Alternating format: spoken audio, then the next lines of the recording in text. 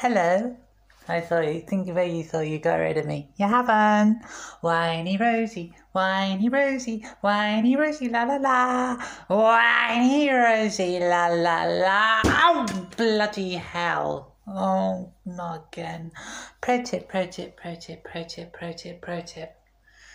If you're going to strangle a rock, A, make sure it's not kind of pyramidal shaped.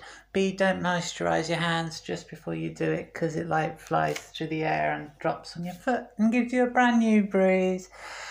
Hello. I promise I'm not going to call this a show this week, and I'm not going to call people who are listeners, because that would imply that people are listening, and I'm sure they're not. Anyway, yes, I bet you're all wondering how I get that fabulous technique of the whole fade out on the pro tip. It's very, very clever. It's a thing called mic technique, and it has absolutely nothing to do with Mike the Hunk from Three Doors Down. Quiet moment for me. Right, back now. It's if you sway back from the mic. So let me just demonstrate for you. Daisy, Daisy, give me your answer too. I'm half crazy. Right, now that's to hopefully demonstrate how just gently rocking backwards and forwards will give you the effect of fading in and fading out, almost as if you had thousands of pounds worth of recording equipment and some half a clue about what you were doing. Thankfully, I've neither. So I do that instead, and of course, with the fade in, the fade out, that was me just swaying backwards and forwards. This has two massive pluses to it. Firstly, it makes me sound like a deranged computer. And secondly, it makes me look like a doolally old lady just quietly swaying backwards and forwards in the old people's home. Remembering times when she had a brain and George actually really did exist, and she wasn't calling everyone George, regardless of whether they were male, female, or a dustbin. It's probably not fair on doolally old ladies. They probably have this incredibly complex internal dialogue going on where they're flying between all kinds of mad and extreme thoughts that anyone whose neurons are actually functioning in a reasonable fashion would just never conceive of. Maybe we should do brain scanners on little old ladies and suck the thoughts out of them. Interstellar travel, wormholes, who knows what could happen. We may even find out what the point of Bob Holness is. Anyway, it's my favourite bit of the show. Imaginary complaints, where I get to pretend that I have any kind of relevance at all whatsoever and people care about what I say. I mean, obviously anyone listening to this does care, but mostly what they care about is, when the fuck is she going to shut up? I'm going to have to listen to this, or at least pretend I've listened to it, and then I'm going to have to pretend I enjoyed listening to it. Otherwise she'll get all stroppy at me, because she's like that. Anyway, sorry. Imaginary complaints number one. This one is serious. You may remember last time I was being rude about satires who chose to express their individuality in their own way by, being rude about them. Oops. So I've had a letter of complaint from the Polytheistic, Polynomial, Poly-loving, Poly-filling Satire Society, and soundly dressing me off, really. Just a satire, apparently, should be free to express their inner truth in whichever way they feel fit, and if that is a Mohican, then that should be warmly embraced and welcomed, and they should be encouraged, because it's hard living in the satire ghetto where everything smells of horse poo, and trip to the barbers is an all-day experience. But hey, whatever. I don't mind. I don't care. You want to wear a Mohican, wear a Mohican. You want to wear to be honest, when you are quite literally hung like a horse, you have so much leeway. I don't mind. The other complaint, Mr. T. Yeah, I know. Who would have thought this got to Mr. T? Yeah.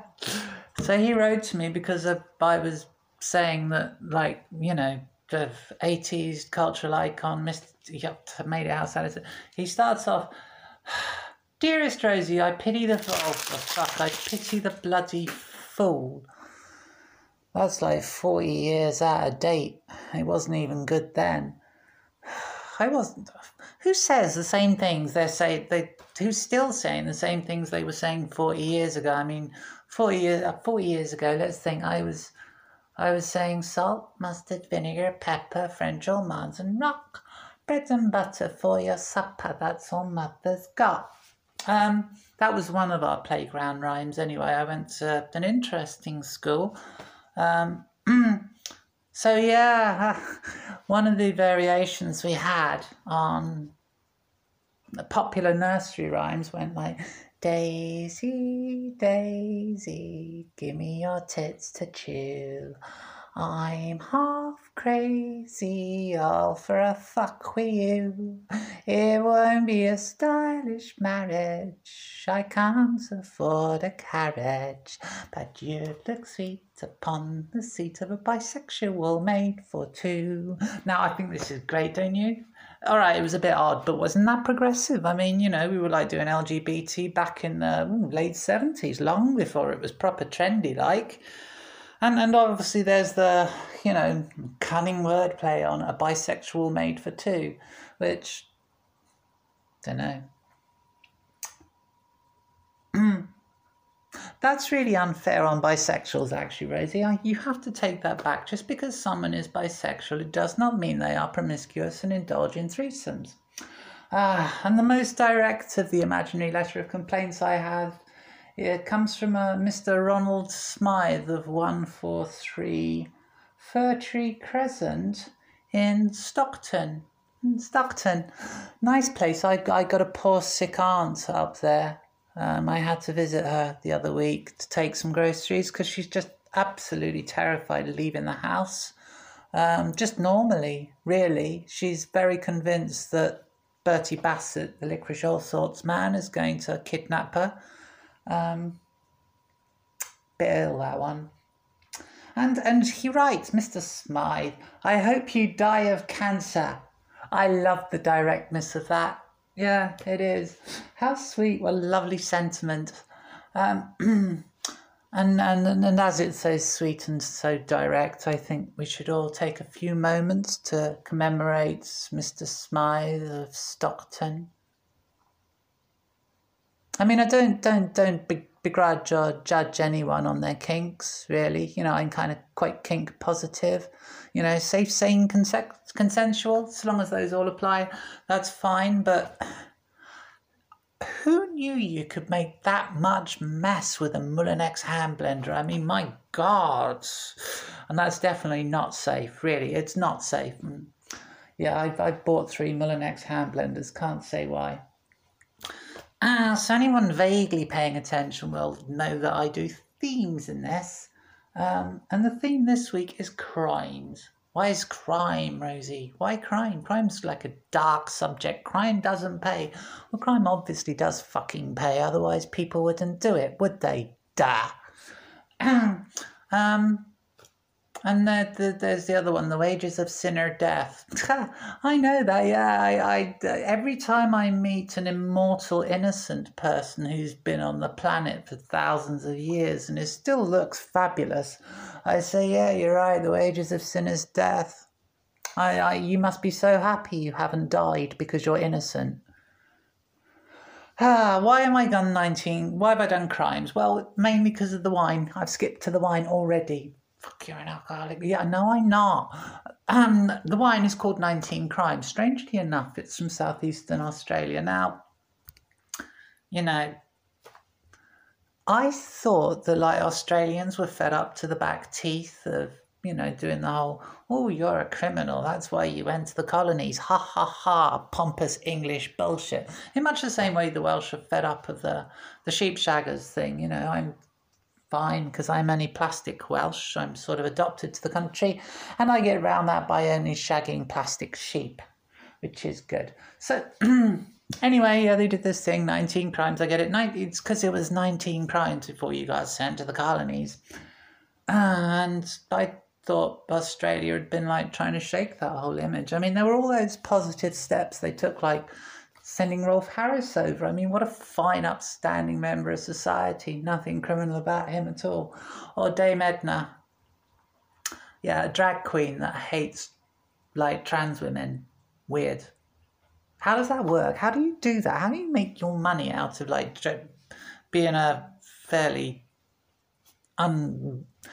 I'm sure he's fine, but yeah. Dressing like a woman and then being rude. Yeah, that's a crime. That should definitely be a crime, actually. So no, I'm going to strike Dame Edna off the list, but Rolf Harris, fine, upstanding member of society. I think we should hold him up as a glowing image of what it truly means to be Australian. The main point of the crimes thing is that I can have a whinge about all the crimes that have been committed against me.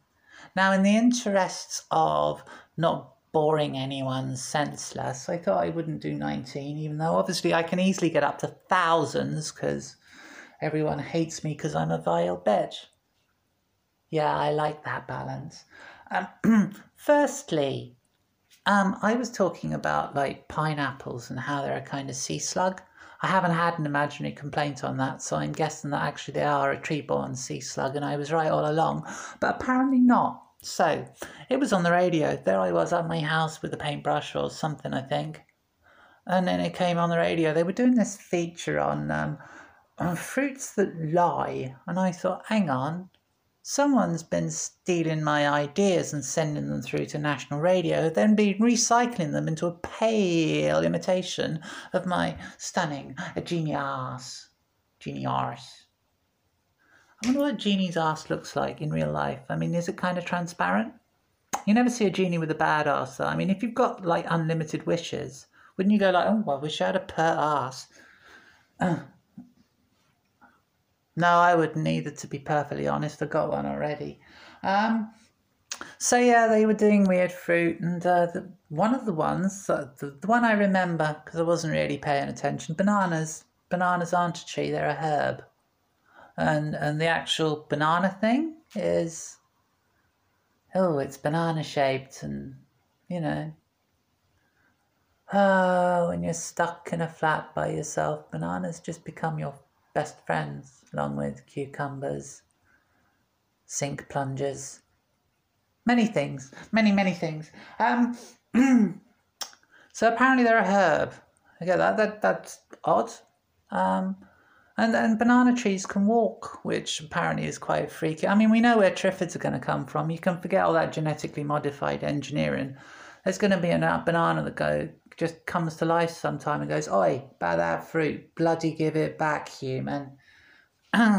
So, yeah, apparently they can walk 15 centimetres a year, which is nearly as far as I can walk after the third bottle of brandy without falling flat on my face. The important point they didn't cover is which direction bananas walk, and obviously they walk towards me because who wouldn't, really? And the other like most heinous crime, one of my listeners, hi! Bit flat that really, isn't it? Never mind. One of my listeners accused me of, I've strayed into calling this thing a show and pretending like, I matter. I am made of matter, I do not matter. Accused me of being drunk when I do this. Apparently, like, you can only be like this if you're drunk. Guess what, guys? No, I'm not drunk at all. Sorry. Welcome to the insides of the head of Rosie. It's an infinite bounce of nonsense, kind of cross-multiplying with waveforms intersect, and you get these brilliant flashes of madness followed by these deep, dark, dull, rambling talks which are of no interest to anyone whatsoever. Yeah, no, I'm not drunk. I'm a bloody professional. How bleeding dare you cheeky whatnot. When I catch up with you after lockdown, I'm going to cover you in, I don't know, treacle, I think. Treacle would be good. Yeah. Oh, wonder what that was. Anyway, so that's it. That's it for the preamble. I'm just going to go straight to the wine, really. I'm so bloody depressed that someone would think I needed to get drunk to be this stupid. Someone allegedly who knows me well thinks I need to get drunk to be this stupid. Legs. Swirl, yeah, swirly, swirly, swirly. Well, that's better than the last one. I don't know marketing were involved in this one. It's actually got proper legs. That means proper alcohol. So yeah, sorry, 19 crimes. Let's just do a quick look at this. It's a rather pleasant kind of a... there's a nice looking man on the front. I mean, he's a bit square-jawed, monobrowed. Looks like he might steal your handbag or possibly your petticoat. But hey, seen worse. Yeah, there's legs. It's a red, by the way. It's probably going to tell me what's in it. There's wine in it, Rosie. Flavor. Imagine that, a wine bottle with wine in it. Yeah, don't know, to be honest. They're not going to tell me what grapes are in it. I might take a wild guess just so you can all point to me and laugh and say, no, Rosie, it's not those, obviously. Have a sniff. Ooh. Well, that one's good. Yeah, it's not like nail varnish. I'm trying to remember. There's that. Oh, it's probably some kind of ester. Not that ester. The sort of, organic chemistry, long carbon chain, but with odd side branches ester. Anyway, it smells pleasant. It tastes.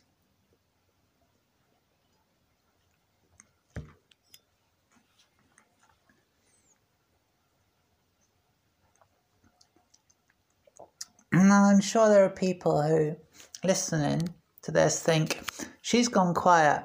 I bet she's gone quiet because she's necking an entire bottle. I just like to let you know, yeah, absolutely fucking right I am. So, actually, no, this one's really good. So we've got lots and lots of lovely dark berries. Not sharp like a black currant. More like a cherry. And then we've got a kind of chocolatey leather. Chocolate leather. Lovely. Fade to the back. And then, this one goes on forever. Really. Oh, yeah, right. I know I've said they're all good because they are all good because they're all wine and they've all got alcohol in, so therefore automatically good. But this one is really good. I'm going to drink the rest of it now. Bye.